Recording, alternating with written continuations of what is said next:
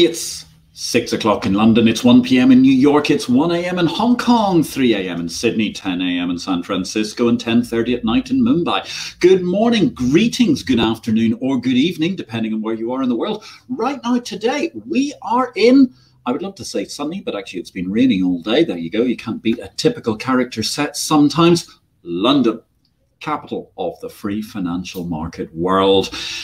My name is Patrick L. Young, the IPO live stream, episode 38. That's series 7, episode 2, for those of you who've been checking out the precise seriesology. Start here. And we're back from our holidays, obviously, ladies and gentlemen. That's the first and most important thing to notice today. I hope you all had a wonderful summer or indeed a wonderful winter break wherever you were in the world. News from me, gosh, well, so many things have been happening which were wildly exciting. First of all, I joined the board as an executive director of a wonderful company called Valerium Blockchain. That's a microcap quoted on the Aqua Stock Exchange in London, and I'm very, very proud and honoured to be part of the strategy of that business going forward, which revolves around, of course, what we can possibly do with the wonderful world of Bitcoin, blockchain, and cryptocurrency, with a particular element, of course, first up from the Valerian perspective on how blockchain works and goes forward. In the meantime, during the course of summer, of course, we had all sorts of exciting events in the parish markets and the greater world. In fact, it's so long since we've been online that, wow, way back when we were last here, most people still thought Joe Biden was a credible president. How long that summer holiday break seems to have been. Now, talking about Bitcoin, blockchain, cryptocurrency, and the world of financial markets, that brings us to our theme for today. We've got, well, I would hesitate to say an illustrious, wonderful, and esteemed guest, because it's me.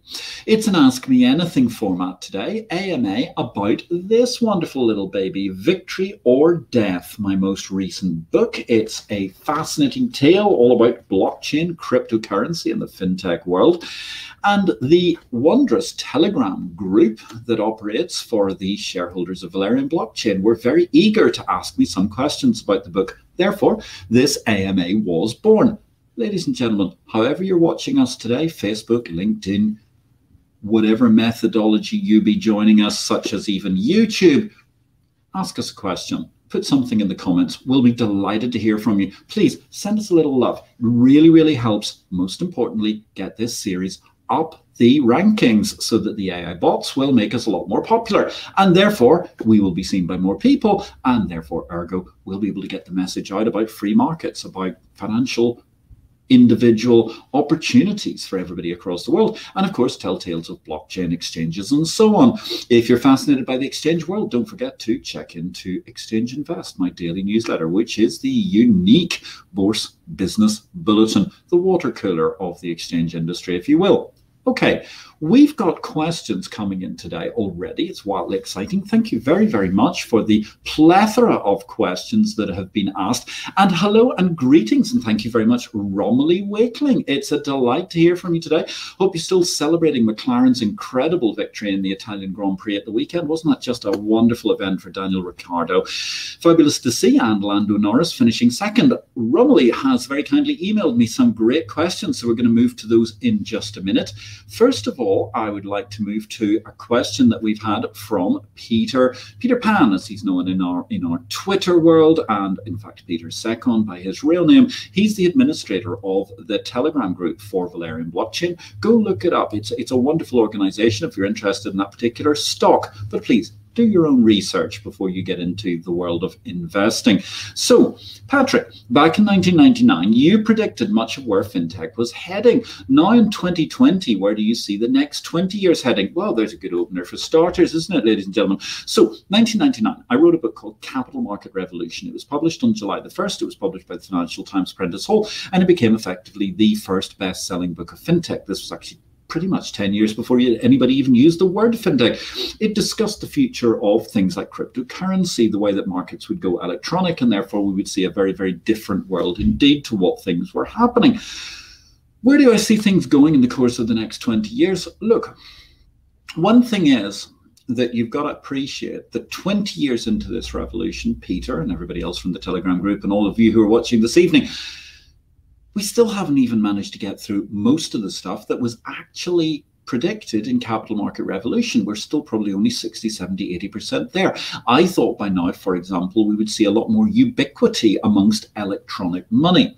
One thing I can see happening, though, in a post-COVID world, which is very interesting anecdotally, might be fiat coin, but there's not a lot of places that are actually taking notes these days. In London, for example, part of that's due to COVID, but a lot of it's also due to easy accounting.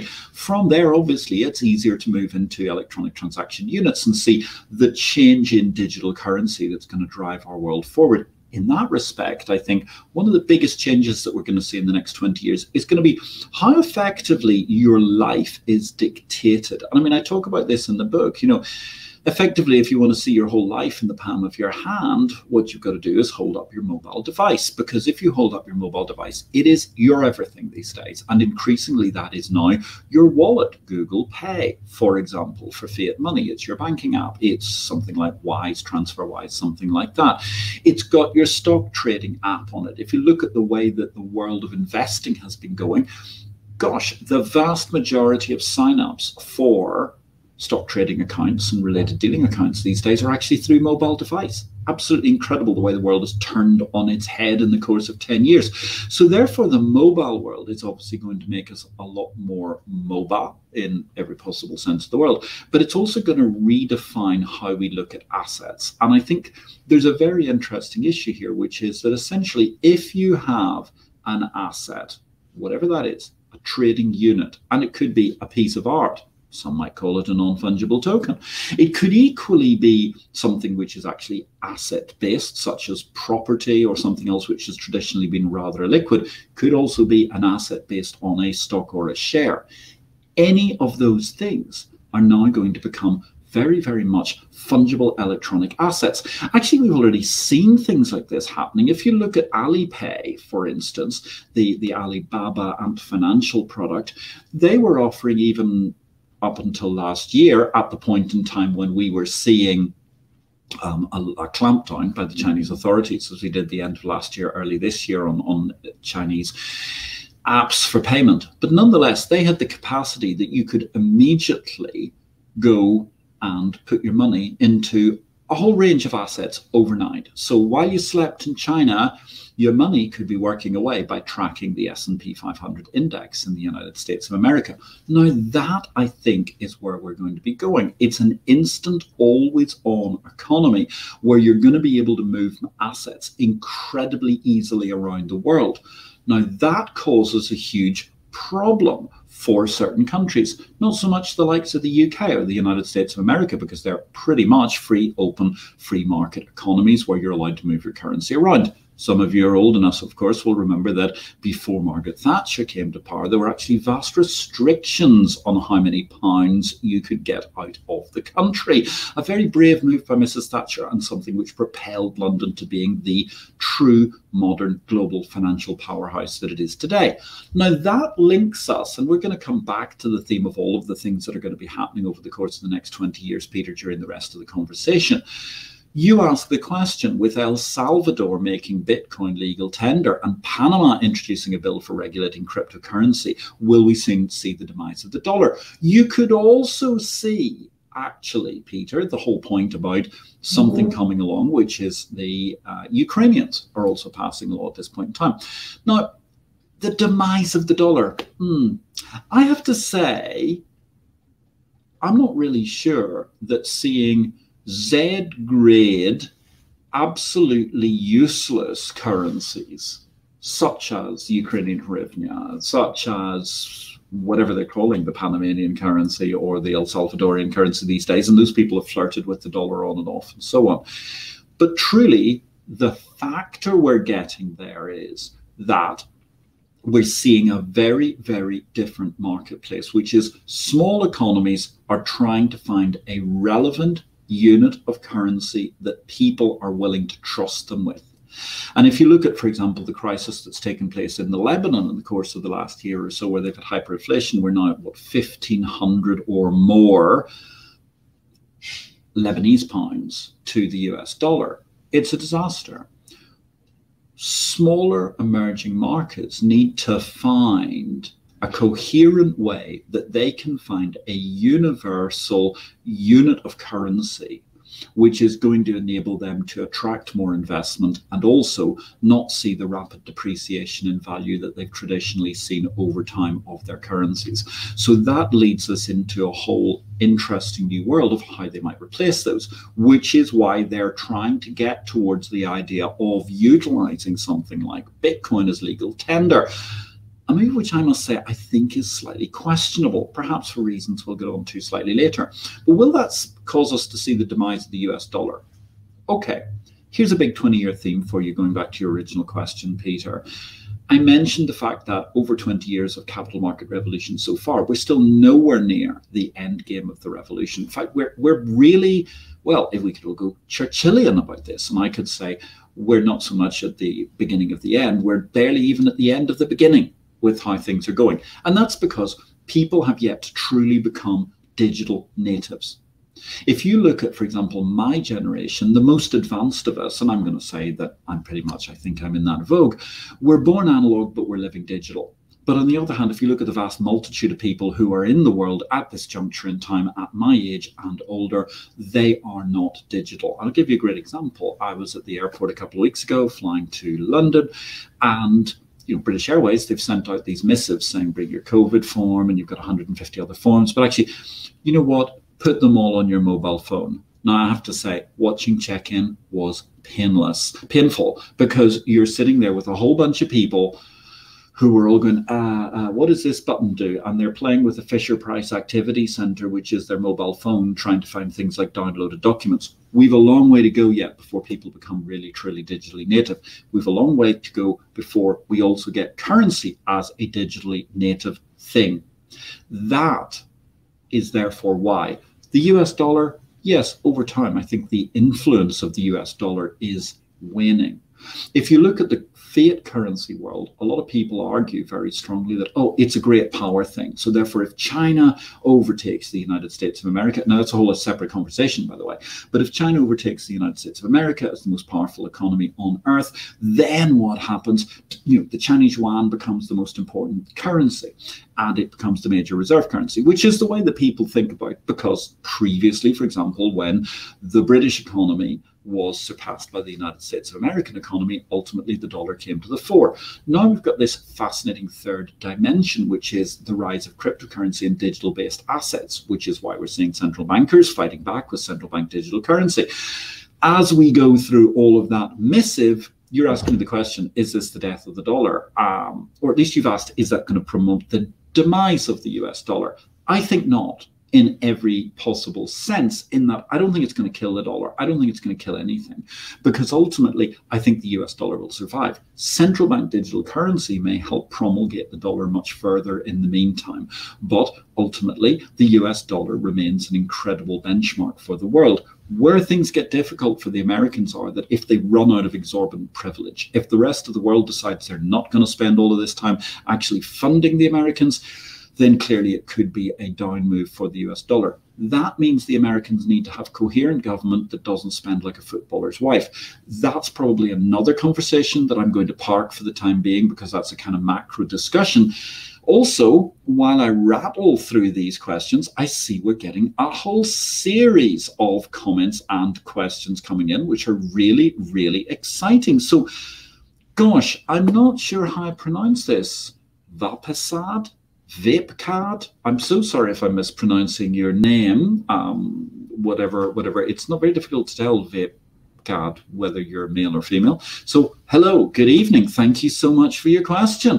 Cryptocurrency was already seen as a liberating force. However, do you see blockchain eventually becoming a device used to control us once all our data starts becoming available on chain? Great question.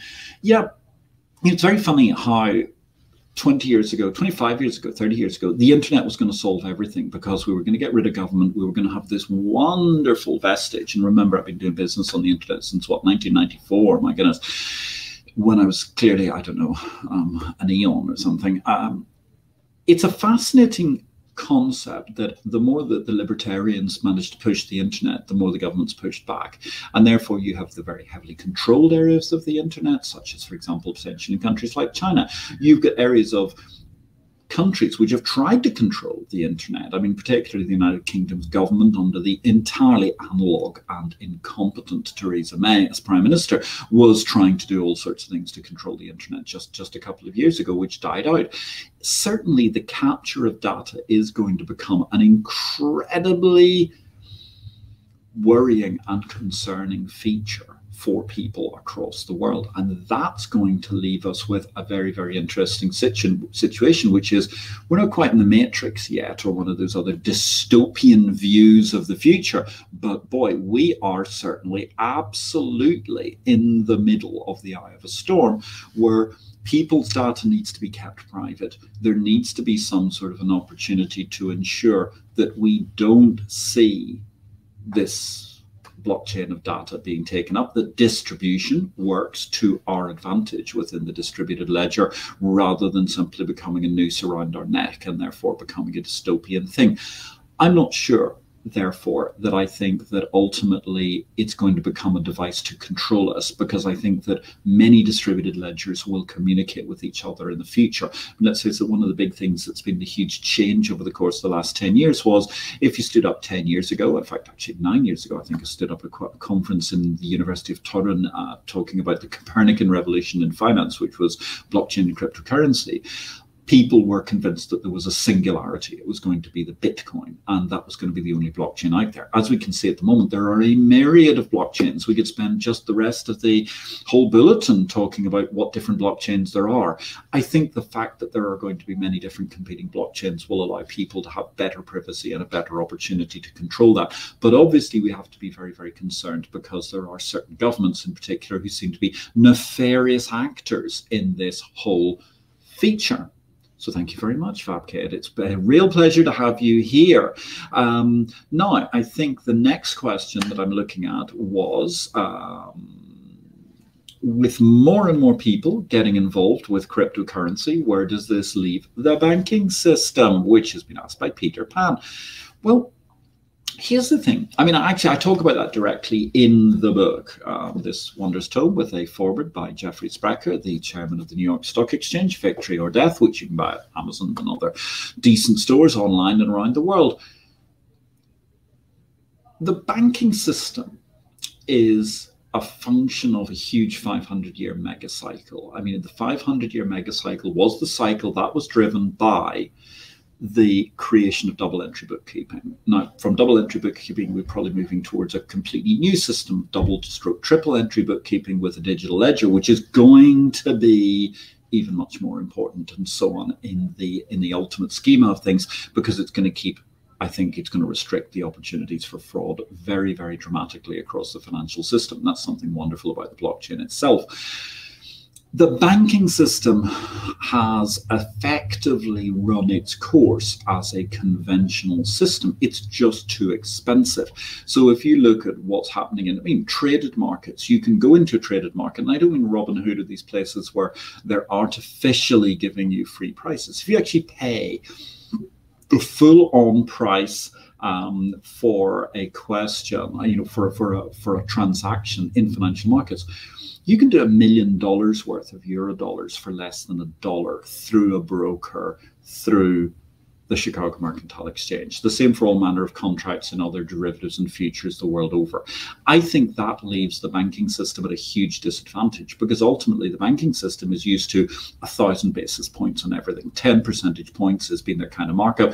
Even on mortgages, they're used to at least 300 basis points there or thereabouts. 250, absolute minimum 175. It's a 1.75% markup, which is incredible, because you're looking at the best exchanges in the world are at a fraction of a basis point in terms of what's going on. So that's a really, really key factor in terms of what's going on in the world. I'm sorry, I'm trying to read my autocue here, and it is speeding along. There are so many questions, which is fabulous. We're going to get to all your questions before I sit down this evening. Thank you so much for them. It's really, really great to have your engagement today. Thank you to all the members of the Valerian Blockchain Group. Thank you to the readers of Exchange Invest. Gosh, this is fun, ladies and gentlemen, even with just me in the studio. So Where does that leave the banking system? The banking system has to change. The banking system has to become much more of a service-driven sector. Will banking die? No, the US dollar won't die, banking won't die. Why does it not die? Because effectively there's always going to be a niche need for it. Second of all, it's a 500-year super cycle. So 500-year super cycles, even if everything goes terribly wrong for the banking business, they're still going to be around in 100 years' time, quite substantively in the world. Will there be other fintechs? Will there be other entities which may have surpassed a huge number of the banks? Oh, yes, there will. But at the same time, think about it another way. Banks have effectively been constricting or restricting access to money and the transfer of money for many years now. Partly due to regulation, which is obviously not their fault, but also partly due to the nature of their own services, which are not necessarily super efficient. What's fintech doing? What's blockchain doing to that? It's expanding people's access to finance, and that makes for a very, very exciting world, because the more we expand access, the more we can manage to engage more and more people in the world of commerce. The more people can be empowered through their mobile phones, and that's a 20-year trend, as I was talking about before, in the way that, for example, Africa has leapfrogged technology, so they never went through the old idea of going from copper cable to fiber optic. They just jumped straight to mobile. By using their devices, they're going to be able to trade and transact with us much more easily, provided governments permit it, of course. That's always the bogeyman out there, is the blob. That drives us to a very, very exciting new world where the banking system can continue to profit enormously for many years if it finds its own niche. But upcoming fintech companies, particularly those that are willing to use the digital asset basis of settling things, have got an incredible opportunity to manage to make huge amounts of money. Now, Peter Pan's asked a question. I'm going to come to Romilly in just a second, because Peter's asked, do I think that the Bitcoin market cap may be worth more than gold eventually? Yes, it might be, but I'm not really convinced. Okay, I'm actually not one of these Bitcoin permabulls. I know there are people out there that say each Bitcoin is going to be worth $500,000, it's going to be worth $500 million, it's digital gold. No, it's not. Actually, I'm really quite cynical. I wouldn't say I'm a Bitcoin minimalist, but I'm certainly not a Bitcoin maximalist. It's always going to have a certain value because it's going to have a certain cachet around the world. But ultimately, what's good about gold? You can wear it. You can use it in various industrial processes. It has some form of function. Bitcoin is just bits and bytes. There's absolutely nothing underpinning it. I've always argued that while cryptocurrency that enable transactions are useful, but effectively Bitcoin to me is just a very, very puffed up utility coin. I mean, that's all it really is. I do not see the argument that Bitcoin has incredible value over time. Sorry. On that grounds, I may be very controversial. I may be even at odds with the other directors of Valerian blockchain. But I don't believe that Bitcoin is really what we came here to do. Bitcoin was effectively the gateway drug to getting us into the cryptocurrency and digital asset world. And it is therefore, as I explained in the book, the Ford Model T of cryptocurrency, a position, a job which it has done fabulously. And hopefully we'll get back to that slightly later in the show, because I want to try and get through the many questions. Keep them coming, ladies and gentlemen. It's wonderful to see people asking questions online and through various functions. We've got a multiplicity of windows rattling along here. And hello to the Telegram group. I can see you in the bottom corner of my picture this evening as well. Romilly Wakeling, thank you so much for your questions. Ooh. What are my thoughts about incorporating blockchain into artificial intelligence with a data escalator? Am I allowed to answer hashtag it's complicated and actually just move on to the next question? Or would that really seem just a little bit of a cop-out? I think, seriously, I mean, to give this the question that we can manage to see, it's very feasible that artificial intelligence deployed with the heap of data that is going to be available on blockchains and in other circumstances is going to provide amazing opportunities. It already does for the data that can be sifted through.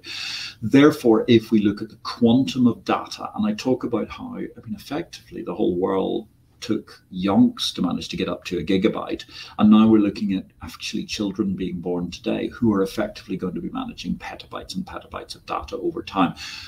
That therefore suggests it is going to be a huge opportunity.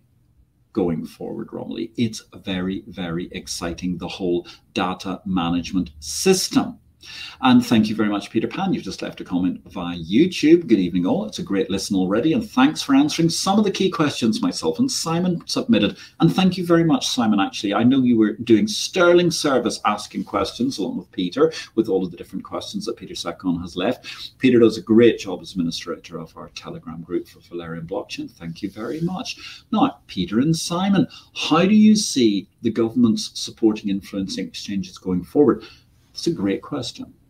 I tell you what, it's a great question, because in the old analog world of exchanges, whence I come, the biggest success factor for a lot of national exchanges is actually how well the government gets behind it. So therefore, for example, you could look at a lot of emerging Central Eastern European states, which was a fascinating experiment from the late 1980s on, and see that Poland, Poland's 6th largest country in Europe in terms of essentially population and land mass within the European Union. It's a phenomenally high, thriving nation these days. But it was not always thus. And yet the government there really got behind the stock exchange, the Warsaw Stock Exchange, from the very early days. The government actually controls it to this day. But unlike many other countries, one could argue around Czechoslovakia, Czech Republic, Slovakia, the Baltic states, and so on, where the governments were much more apathetic about getting behind exchanges, that really propelled the marketplace forward. If you're going to have a really successful exchange, it is good to have the government at least showing you some degree of support for the exchange marketplace. And let's face it, what is there not to like for governments about exchanges? Because exchanges are just bazaars. They're just like the old-fashioned Roman agora, the original marketplaces of the Roman Empire. They are an epicenter of neutral business. And as I discussed in Victory or Death, they are something which essentially is a very, very interesting epicentral model to e-commerce. And if you think about it in that sense, it's very interesting, because there's a lot of talk at the moment about the regulation of crypto exchanges. There's a lot of talk about the regulation of cryptocurrency, etc. Traditional financial exchanges have been regulated for many, many decades and centuries, yet actually, a lot of e-commerce gets away without being regulated because it's not a regulated marketplace per se. But Airbnb, Uber, Mercado Libre, eBay, they're all essentially exchanges. I mean, at the core of what they do, they are bringing together a pool of liquidity and enabling transactions for people. So therefore, governments really, really need to get their act together and be supporting and influencing for exchanges going forward. And certainly the governments who are most coherently intelligent about embracing a central bank digital currency, about embracing great settlement modes for different marketplaces, they're going to be the winners in the future. And this is a very interesting thing, because if you make your market open right now, financial centers of the world, those of you who are watching this, you have a great opportunity to build content like you've never been able to build content before, by being a good, sound representative who supports the exchange industry and enables exchanges within your own backyard. Now, Romilly asks a question. I'm going to come just a second. I think that we've also got a question from Carl Stone on YouTube, which I'm going to come to in a moment. It's very interesting. Thank you, Carl. So Romilly's asking, the Bank of England has freedom to set interest rates, which can be used to help inflation. This creates a system which is biased to bankers and seem to profit from such measures the most. Would an effective blockchain exchange contradict this monetary policy, or would this break the flawed banking system to benefit the masses? Great question, Romilly. Okay, so here's a fundamental issue which is actually terrifying the central banking business. Why do we have central bank digital currency at the moment? The answer is actually because the central bankers are very, very eager to get together and enable something which keeps their closed shop monopoly. You see it as being a flaw, the fact that the banks effectively have a monopoly on how they deal with money. Actually, the way the banking system has been set up was to enable the bankers to take risk and have essentially their own privilege, exorbitant privilege, one might argue, by creating money out of thin air, which is fractional reserve banking, which is essentially holding a fraction of the actual cash amount at the Bank of England that you need in order to manage to finance all of the lending that you do in the economy. Actually, that's a great system, works really well, enables risks when it's motoring along properly, great thing. Difficulty, and this is a fundamental difficulty that we do have in the crypto economy, is that a blockchain, which has a finite amount of cryptocurrency, a finite amount of digital asset on it, doesn't allow for the same sort of sometimes elegant, sometimes inelegant inflation of the number of units in circulation, because obviously the blockchain says, no, there are only 21 million Bitcoin in circulation. So therefore, XYZ Bank can't suddenly say, oh, we've got 5 million Bitcoin we've suddenly lent to people, because they don't exist.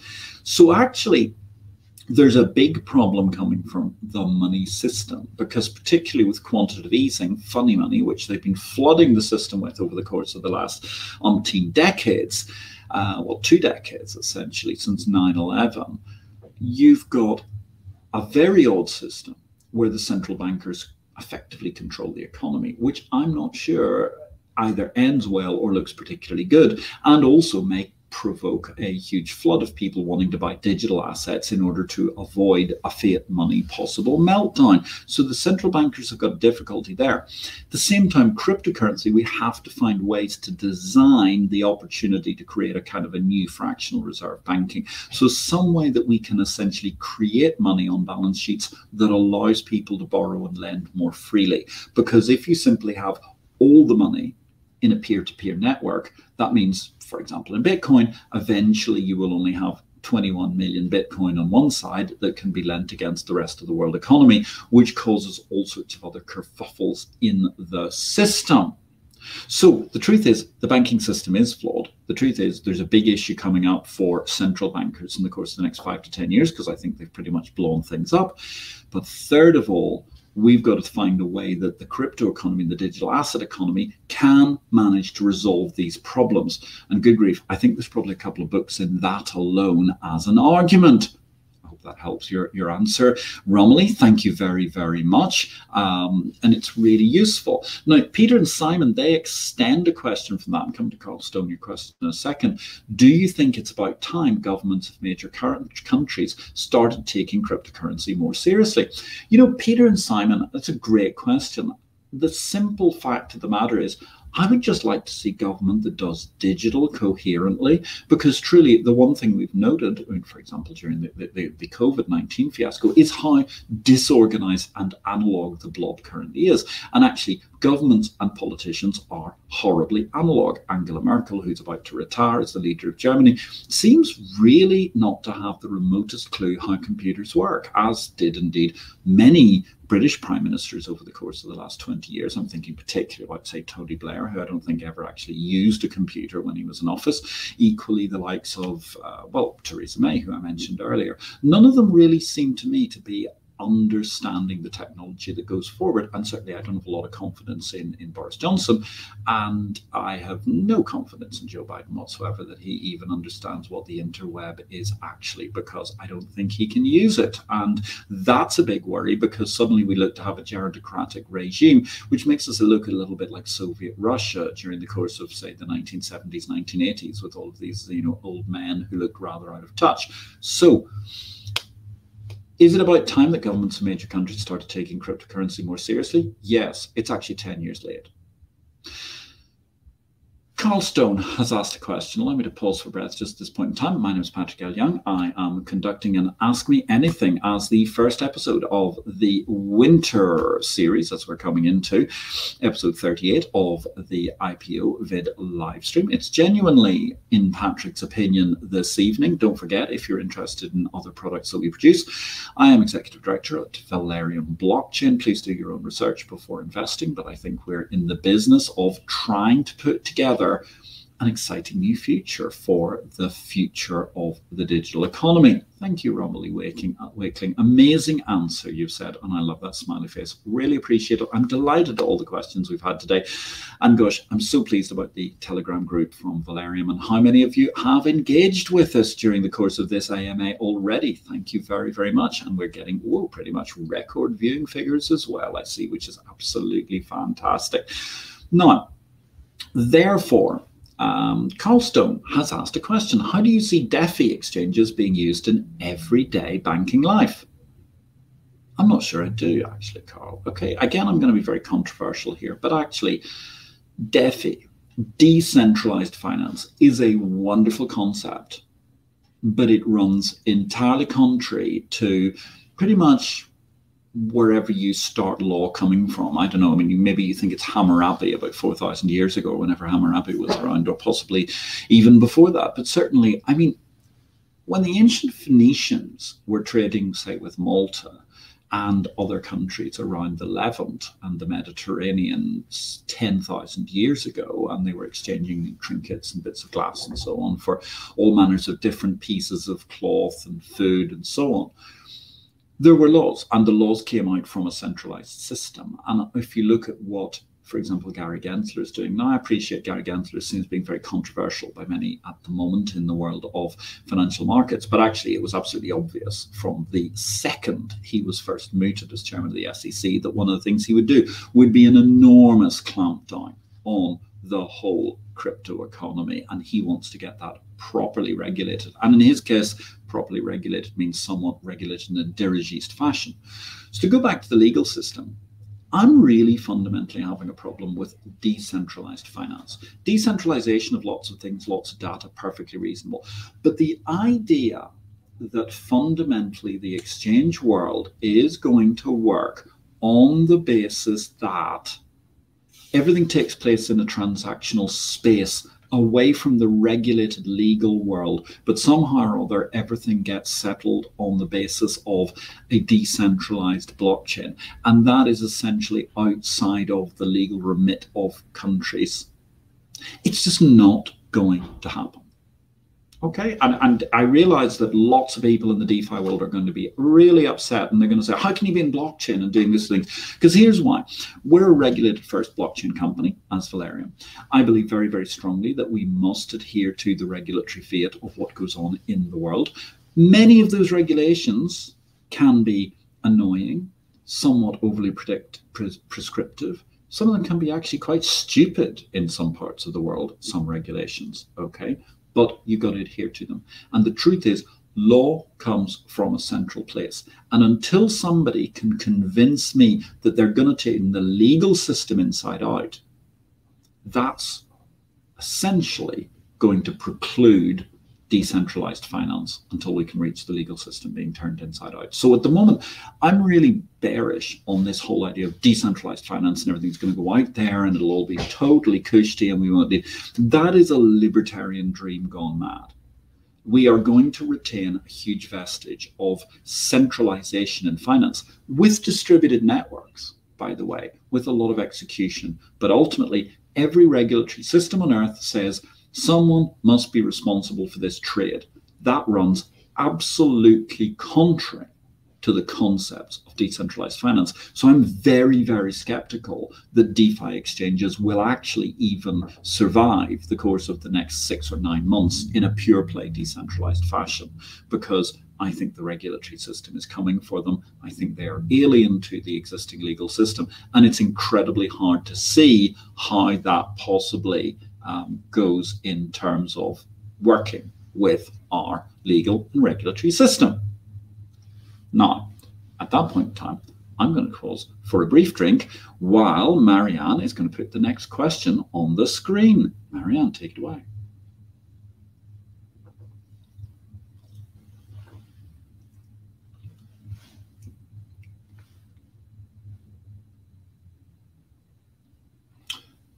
So here we have an interesting question. Accusative. You say that many exchanges have been protected by governments. How do you think that will influence future advancements in blockchain exchanges?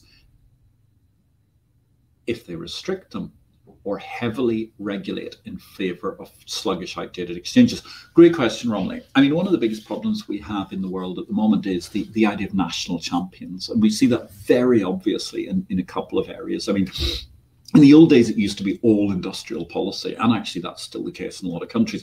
Strange enough, the countries that are not usually the most prosperous in the world, and it's also a concern that in, say, for example, the European Union, the national champion or the European champion idea is still very much vaunted, and that actually happens to coincide with the European Union's decline as an economic power over the course of the last 20, 30, 40 years. Airlines and exchanges are both blessed and cursed with their kind of national branding. And to that degree, it is very, very frustrating because you've got, well, for example, take the London Stock Exchange. I mean, the London Stock Exchange Group is a massive business. It's a $60 billion market cap business thereabouts. It has all sorts of influential businesses across the world. And yet, actually, the London Stock Exchange Group is only one of a multiplicity of exchanges that currently function in the UK. Yet still, it seems as if the London Stock Exchange Group gets a certain amount of regulatory favour and political favour, because that's the one that also is the default mention in all of the newspapers, for example, to the detriment of the much smaller, it's only a few $100 million proposition, Aquis Stock Exchange, on which Valerium is listed, but actually Aquis offers a whole completely different market model. In that sense, government protection of exchanges is bad for the economy. And I think the message we have to get out there is that competition in exchanges enables governments to solve niche problems. It's just like any other part of the economy. If we only had one department store serving the whole country, we wouldn't have a vibrant high street. We're sitting here at the moment in a hotel in Mayfair, not that far away from Oxford Street and the buzzing entrepot of Bond Street and all of those shops. Just imagine if there's only one shop, it would be a disaster. Likewise, if there's only one exchange, you do not have competition for exchange services. You do not have innovation in different products. And therefore, one of the wonderful things of blockchain exchanges, whatever they're bringing to market, they are bringing really fascinating potential assets to market, whether that's in the tokenization of property, whether that's in the tokenization of other items. The NFT boom, absolutely fascinating. I'm not really sure that whatever it is, sickly green frogs and gerbils as an illustration in Pixel are really my thing, but hey, someone likes them, so they should be entirely entitled to have an opportunity to understand the risks and invest in them. Therefore, where we're at the moment is we need the governments and regulators in the world to genuinely engage in a constructive dialogue, because there is something much worse than having a multiplicity of exchanges. That is having over-the-counter markets, quiet backstreet markets, markets where people are effectively unregulated in every sense. And actually what we've seen throughout history is the markets that are not regulated are the ones that cause incredible economic crises when they implode, whereas having a regulated exchange marketplace in all manner of products is something which fundamentally helps economic growth. And that's what exchanges are in, the economic growth business. And if you have an honest marketplace, remember the maxim of the London Stock Exchange, meum dictum, meum pactum, my word is my bond. That's the most important thing that we can have, because without trust, we have nothing. And without trust in the crypto economy, the digital asset economy, all of the future of fintech, we have nothing whatsoever. And that's the most vital thing that we need to understand. And that's why we continue to have centralized legal systems and traditions and so on. So therefore, wherever governments restrict the innovation of exchanges, which are trying to offer sensible, coherent products, which in some way, shape or form fulfill some form of economic need, then those governments are going to be pushing back economic growth. And I think it's very, very important, therefore, that they don't push back economic growth and they give us something new and exciting that are an opportunity for us to manage to move the economy forward. Next question, please.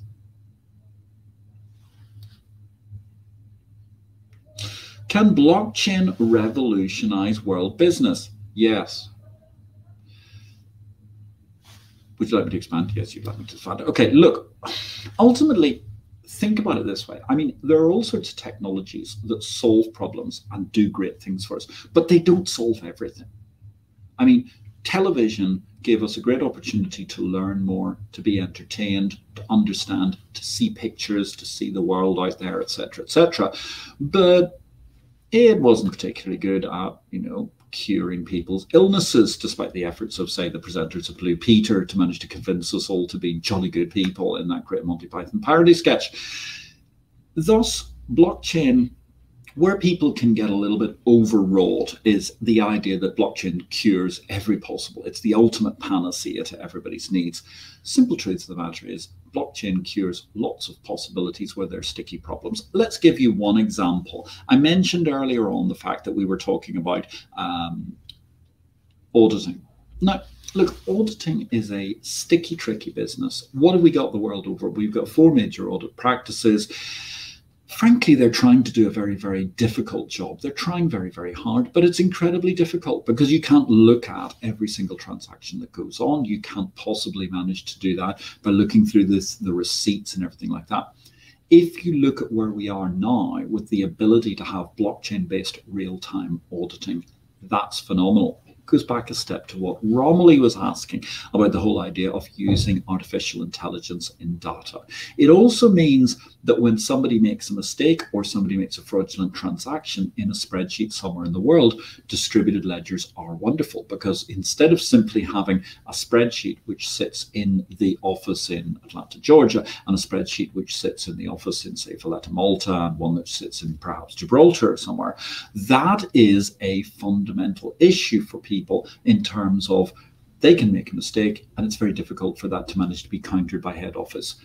Distributed ledgers allow us to see the errors in real time. It allows us to audit the errors in real time. It allows auditing software of the future to go through and actually manage to do a great deal of the heavy lifting.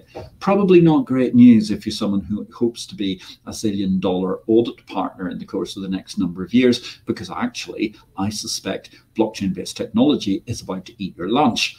There, of course, we come back to another problem, to go back to the question Romilly was asking, which is, again, we need the governments of the world to enable this change rather than being beholden to, say, for example, an accounting auditing mafia who are trying to protect their jobs rather than letting the Schumpeterian capital market revolution bloom. Another epic question from Romilly. It's reduced me to the point where I can barely be seen over the screen. As of January 2021, there were 4.66 billion active internet users worldwide, 59.5% of the global population, which is what, about 7.8 billion at the moment, isn't it? Of this total, 92.6, 4.32 billion access the internet via mobile devices. Gosh, I'm actually quite surprised it's as few as 92.6, actually. This means that just over 40% of the global population do not have digital access. How will this digital divide affect the social and economic revolution an effective blockchain economy will bring? Should an effective blockchain exchange be accessible to the masses? 1. Remember Paul Gallico's great comment about being a novelist. When he was a novelist, he used to still go back to his old job in the newspapers and report on baseball at the weekends. When he was asked why he, as a great and famous novelist, was heading out to watch the baseball and sit in the bleachers and write notes and have to pay attention to the game and ultimately write a report, he said, because all human life is there. That's what exchanges are. Exchanges must represent all human life. That's why the Agora in Rome was the epicenter of gossip. It was the epicenter of the ladies coming around to demonstrate the latest fashions that they were wearing and talk to people, because it was the epicenter of business, the exchange of all possible commodities and goods. The more people that are in the exchange business, the better. At the moment, what we have is a whole series, a myriad of problems here. Digital access, big problem for those 3 billion people that we need to get online as fast as possible. And they're going to come online with a mobile device, incidentally. They're not going to be using something like a desktop computer. We need to get them online. We need to get them engaged in the economy. And more importantly, we need to give them a currency that they can transact with us with, because the, whatever that is, Central African zonk that nobody accepts outside of Zonkia is just not going to cut it in the modern world. And the faster we can get people online, the faster people can get people educated and raising their standards, the faster we can get them interacting into that global economy. And good grief, it is incredibly exciting because we've already managed to raise, without the digital world per se, many, many billions of people out of poverty in my lifetime. And that's something which is not talked about remotely enough, because when I was a child, zillions of children starved every day. And actually, we've managed to make great strides in making that world better. I'm super optimistic. I really am a Reaganite sunny optimist when it comes to these sorts of things. We've got incredible opportunities coming forward in the economy of the world, bringing people online, bringing people to the blockchain exchanges, to the opportunity that they can interact with the rest of the world digitally, effortlessly, with a keystroke, has got to be the biggest opportunity to raise incomes in not just the most poor of nations, but the emerging middle income nations as well, because now you don't have to get on a boat, travel to the other side of the world in order to find a job physically in a rich country. You can interact with that country directly through the internet. And that's why I remain hugely excited at the possibility of what we're doing here, because this is truly, to borrow a Goldman Sachs chief executive's phrase from years ago, God's work, raising prosperity across the world and doing it with less expensive, much less frictional, not quite frictionless, but much less frictional interaction and commerce. And that's a hugely exciting possibility. So that brings us to what's the biggest challenge facing the evolution of blockchain, say Peter and Simon. Gosh, I think the biggest single challenge facing the evolution of blockchain right now is probably the regulatory nature of the world. Maybe we can get that question on screen, please, because, I can actually see myself again on the screen. Yeah, if it makes any difference to you to see me. Here's my lovely visage with a much shorter question. The biggest challenge facing the evolution of blockchain, quite simply, I think, regulation, getting to a sensible, coherent customer mix that enables the opportunity for all of us to have a decent, sensible blockchain world going forward. And that's something which can raise prosperity across the world. There are far too many people trying to build their own little gate houses. It's like the 19th century and before, where people operated water wheels and they had barriers on the roads. We need everything tarmacked. We need everything sorted in terms of the road network. I mean, when I say tarmacked, I mean that metaphorically. We need a connected digital interactive space that is not one that is basically suffering huge blockages around the world to go from country A to country B, which is obviously going to be an issue that's going to be quite exciting in terms of, what's the opportunity for these sorts of possibilities going forward. And I've got something coming in. It's interesting because, Avabakid, you're asking what I consider the major regulatory hurdles that Valerium has to overcome. Look, I can't answer that because it would be materially non-public information. It would get us into a lot of quite nitty-gritty conversations. We don't look at it as what are the major regulatory hurdles that we have to overcome. We look at it the opposite way around. We're building product to facilitate the opportunities for global commerce. We will use the best technologies that we can find to link that together, and we will make sure that that is built in a regulatory fashion. And I think one of the biggest problems we've seen to date, which is not something that Valerium is going to be doing while I'm involved in the organization, very simply, there is a lot of blockchain-based business. There's a lot of crypto-based business, for example, where people effectively went, we don't think it'll be regulated. And they came up with 100,000 reasons why they thought it wouldn't be regulated. And there are many, multi-zillion-dollar businesses who are out there at the moment possibly fighting for their lives because they simply thought that they could manage to be big enough and not regulated. Simple truth of the matter is that there are so many things that must be put together right when you're building from scratch. And I'm sorry that means that we can't say anything. And I'm sorry that it takes us slightly longer time to manage to actually answer the questions and deliver to you the idea of what we're doing. But I need you to understand that We don't see these as being incredible hurdles. We see everything as an opportunity. Romilly, thank you for sharing your knowledge with us. It's incredible to ask a leading expert in market and exchanges questions and get honest answers. Good grief, I think I might be blushing at this point in time. Maybe it's just the heat of the stage lamp above me. Thank you, Romilly. Thank you very much, Vapacade. Do I think World Mobile Token will be a success? Haven't a clue. No idea whatsoever. I'm not going to speculate on anything at this point in time, Ian. Sorry. In the middle of this. Ask me anything about my book. I realize we're sort of veering off a little bit, but actually I haven't been looking at it. So I'm not going to try and make a value judgment on that. By 2030, Peter asks me, most governments around the world will create or adopt some form of virtual currency. Look, central bank digital currency for starters, the digital facsimile of the pound in your pocket, if you like, to adopt that old Harold Wilsonian era phrase. That's coming very soon. What's very interesting, though, is you ask some form of virtual currency. Look at the debate that's going on in London at the moment, in the City of London, and I think it's fascinating. It's not getting a lot of media traction, largely because the media doesn't really understand the power of the City of London. Because the City of London, you know, we see this little bit on top, and the little bit on top is kind of like AIM stocks and stock markets generally.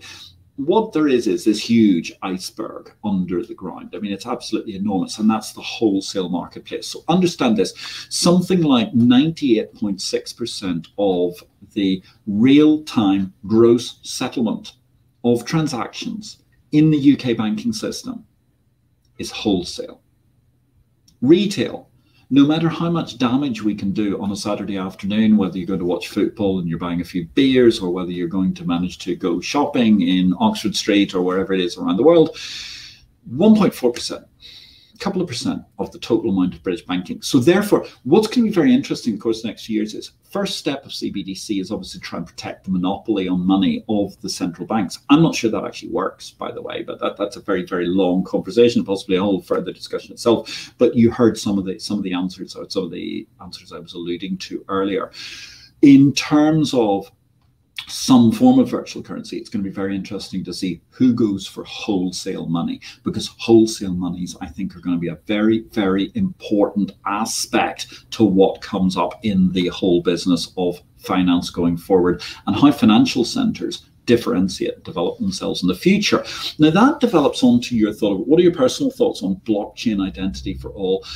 I think that's fascinating. I mean, I think blockchain identity, the truth is, the financial system, and this goes back to the very interesting question also that we had earlier on about decentralized finance, universal buyer identity, the declarations that you must have at the moment of UBO so that you understand who ultimately is the beneficial owner of a company. You have to have anti-money laundering and know your client for basically any financial transaction right now. And that's becoming increasingly complex. Banks, financial institutions, regulators are interested in sources of funds to try and make sure that you're not actually a front for Mr. Noriega or some other drug cartel. Therefore, blockchains become very important here, because actually the regulatory system cannot survive with endlessly putting more and more files into a filing cabinet. I mean, it's also hideously inefficient because you can't cross-reference the data. So therefore, there have got to be solutions that come out that are going to be driven by technology. They're going to be driven by financial technology. And I think a lot of those are going to involve blockchains. It's a very, very exciting area. And I think we should all watch this space. Now, equally, Peter, you go on to say that in the not too distant future, a cross-border blockchain-based self-sovereign identity standard will emerge for individuals as well as physical and virtual assets. Do I agree, and when? I believe relatively soon that we will see those standards emerging. There are discussions at national and international levels where people are actually trying to make global standards for this stuff already, which is very, very interesting. I can't say exactly when we're going to see it coming to fruition in a mass market sense, I mean, in the billions of people sense, but it is going to happen soon. One of the biggest problems we're going to have, to go back to the Romilly inclusion question, of course, is how do you do anti-money laundering for a goat herder somewhere in the middle of, a stan, someone who essentially may still be illiterate, therefore may only have a fingerprint in order to sign their name, may not own any property, and may not actually have any utilities, because they're taking water from a well, they're getting electricity in some sort of a ramshackle agreement, which is possibly a collectivized agreement to their village. So there become a lot of issues behind this to really get up to the 7.7, 7.8 billion people question. But for, say, the 1 billion of the rich world, I think it's coming, and it's going to be coming within the next several years. And I think that's a very, very interesting development that we're going to be seeing coming up through the overall marketplace in the world. Now, what would you like me to answer next, production gallery? Because you control what I'm about to say. I appreciate we're at 7 o'clock, but I'm going to give this another go to try and get through a few more of the questions, because I really appreciate how much you've got. Are there any? Well, try and stick to one on the screen, because it's quite difficult for me to read two simultaneously. Thank you very much. You've got obviously a battle of fingers in the production gallery at the moment. Which one, according to me, will be the long-term winner, blockchain finance or cryptocurrency? Blockchain finance. Cryptocurrency, I mean, I think cryptocurrency is a kind of a relatively short-term development. Asset-backed units are going to be the thing in the future. I said that actually 22 years ago in Capital Market Revolution. I talked about them as being electronic trading units. I talked about them being effectively backed by different forms of asset. I think, therefore, I mean, what we see at the moment in cryptocurrency terms are relatively vague, simple, early gateway drugs, as I described blockchain or Bitcoin earlier on. I think the sophistication we're going to see through those systems going forward is going to be quite incredible, because certainly going back to, for example, this argument of over national currency being Bitcoin, I mean, that's actually, I'm sorry, that's laughable, because the Bitcoin blockchain is simply incapable of functioning at the sort of scale that is necessary to be a national currency. So therefore, blockchain finance is going to be the winner going forward, because blockchain finance is going to be a holistic winner across the whole realm of assets that become digital. I hope that answers your question, Nabaran. Thank you very much for joining us. I do believe this is the first time we've seen you on IPO-VID Livestream. Really a joy to see you all together. Another question, please. Any concerns on security of blockchain in terms of cyber attacks and the integrity of data used and held? Oh God, yes. I mean, I think that look, the one thing that actually keeps everybody awake at night is integrity of data, the hacking of data. There is a huge amount that has to be done. One of the problems we've seen with a lot of cyber up to now is probably what we might call GitHub mania, where people have been picking lots of things off GitHub. It's wonderful open source software, lots of things being shared, and certainly we're headed towards a very exciting mobile driven, low code, maybe no code environment to a certain degree. But obviously the most physically important thing is, keeping your money safe. And in the old days, well, where was your money being held safely? It was being held safely in bank vaults. Nowadays, it's being held as bits and bytes. We have to make that as secure as possible. 20 odd years ago, we had a huge panic over a Y2K thing, which actually turned out to be vaporware. But certainly in the modern day and age, we have to work incredibly hard. And we will see everyone working incredibly hard in the industry for as fast and as long as possible, as long as they need to, in order to secure from cyber attacks and ensure the integrity of data that is being used and deployed, because of course, garbage in, garbage out is a standard maxim, which we have seen for many years, not merely in certain aspects of the media. And we're back on. Romilly's got her variation on a similar thing with ransomware attacks on the rise. One aspect of an effective blockchain technology can bring is cybersecurity to ensure the integrity of a message or data. Do you think blockchain can be more effective in preventing sophisticated attacks than existing defenses already deployed? Yes. I'm not a cybersecurity expert, so I'm not going to try and jump into the actual protocols of how things are being done, etc. But obviously, one of the most important things to understand is that actually pretty much all thefts take place because of people tending to do something that leaves some low-hanging fruit. So therefore, you have instances of people who actually forget to lock their car and it gets stolen, or they don't secure something and it gets broken into. At the same time, what's very interesting is how the crypto economy has matured. And what we all thought was going to be super anonymous, and I get that gets back to all of the data questions we've had earlier on as well, is that with particular addresses on the blockchain suddenly being discovered, we want to be trying to understand as best as possible how to make those networks very secure. And I think that the asset holding of networks is going to become very, very important. And therefore, the walleting and passporting of all of those assets is going to become a much, much more vital function, to which people are going to be adding more and more and more variations on a theme of security in order to make that work going forward.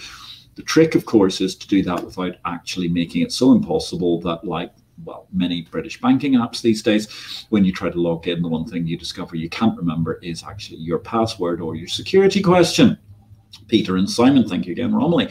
With everything you've achieved in fintech, you flatterers, where do you see yourself in the next few years? Look, Peter, I don't take on assignments lightly, and I was ecstatic to be invited by Richard Poulton to meet him in Gibraltar a few months ago and talk about what could be done with the blockchain economy and how we could play an incredibly exciting role for that with Valerium. And in the terms of where do I see myself in the next few years, I'm really excited about the opportunities we have to build that marketplace.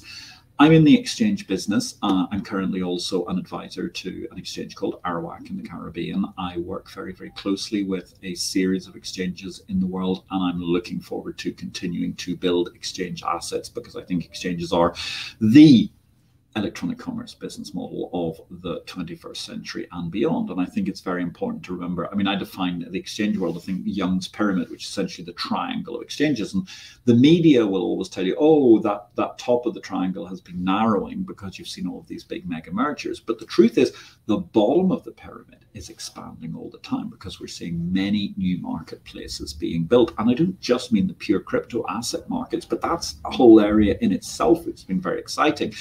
There are massive opportunities to manage to make better regulated financial opportunities that reach everybody in the world. And one of the things that really excites me and gets me up in the morning, and that's why I've mentioned this Telegram group several times during the course of the day, we're 600 strong at the moment in the Valerium Telegram group. It's run independently of the company by investors, for investors. And I love what you do in terms of sharing information, because you can go out onto YouTube today and you can find thousands of hours of discussion by people who are expert in different aspects of trading and investing in financial market and fintech, not merely just Patrick L. Young. So therefore, the opportunity to learn is there. And obviously, that's how we connect people through the network in order to build a bigger, better economy. Because if not, the alternative is victory or death.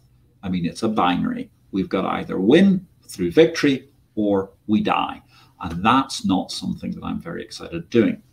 I suspect there's probably a few questions we've left behind at this point in time, but I'm wary of the fact that we're 70 minutes in. Here's what I'm going to do. Next week, I'm going to be live at the Intercontinental Exchange in London. Intercontinental Exchange, of course, own the New York Stock Exchange. The New York Stock Exchange, most famous because their chairman and the chief executive of the Intercontinental Exchange is one Jeffrey Sprecher, who's the man who wrote the foreword to my book, Victory or Death. Thank you very much, Jeffrey. I'm really, really honored to have had you write this forward, and a very, very good forward it is.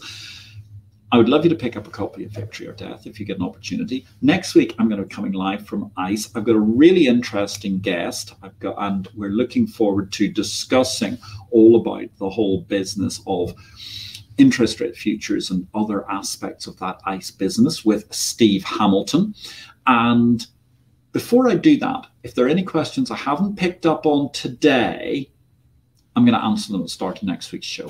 How does that sound as a deal, ladies and gentlemen? Because we promised to do a 60-minute live stream today. We're 70 minutes into this one already. If you get a chance to pick up a copy of Victory or Death, thank you very, very much for making this such an active show. Thank you in particular to those who have been the most active of our questioners. I really appreciate, Peter and Simon, all the work that you've done in putting together questions. Romilly, I'm sure there are a couple of your questions are left behind. I promise I'll answer them next week. To all the other people who asked questions, really thank you very, very much for the information. I hope that I was able to give you great answers, Vapicade, and there were also a couple of other people who have not appeared on my list so far. I'm terribly sorry that I've not named you this evening. I'd really like to. Carl Stone, I know you asked a question during the course of the evening, and also I particularly like to thank everybody who's been asking questions today. On that note, ladies and gentlemen, we are more than 10 minutes over. Thank you very much to Arminia, Marianne, and Beata, who've done a great job in production today. Thank you to Racy for scheduling this show. Thank you to all of you who asked questions. Peter Pan, Romilly, Northeast 14, Vapicade, Ian, and there was also a gentleman by the name of Das, I do believe, who asked a question as well. Thank you very much. This has been Patrick L. Young. This has been an AMA about my book, Victory or Death. Coming up in this series of IPO-VID Livestream, we're going to have a multiplicity of guests talking about exchanges, talking about crypto. Coming up in, I think it's about next month, we've got Crypto Dad himself, Christopher Giancarlo, the Honourable Christopher Giancarlo, the former chairman of the Commodity Futures Trading Commission. He's going to be talking to us about his new book that gets launched that day. My name is Patrick L. Young. This has been an epic live stream. Thank you so much for all of your questions. You had an opportunity to ask me anything about my book. Next week, I promise, I'll start off by answering the remaining questions that I didn't get to today. Thank you all very, very much. My name is Patrick L. Young. Catch me via exchangeinvest.com every day if you're interested in the business of bourses and the related pith. And of course, if you'd like to speak to some of the wonderful people who've been asking questions today, many of them can be found in the Valerium Telegram blockchain group. I'll see you live from Intercontinental Exchange London next Tuesday, same time, 6 p.m. London. I'll still be here. My name is Patrick L. Young. I wish you a great week in life, blockchain, and markets.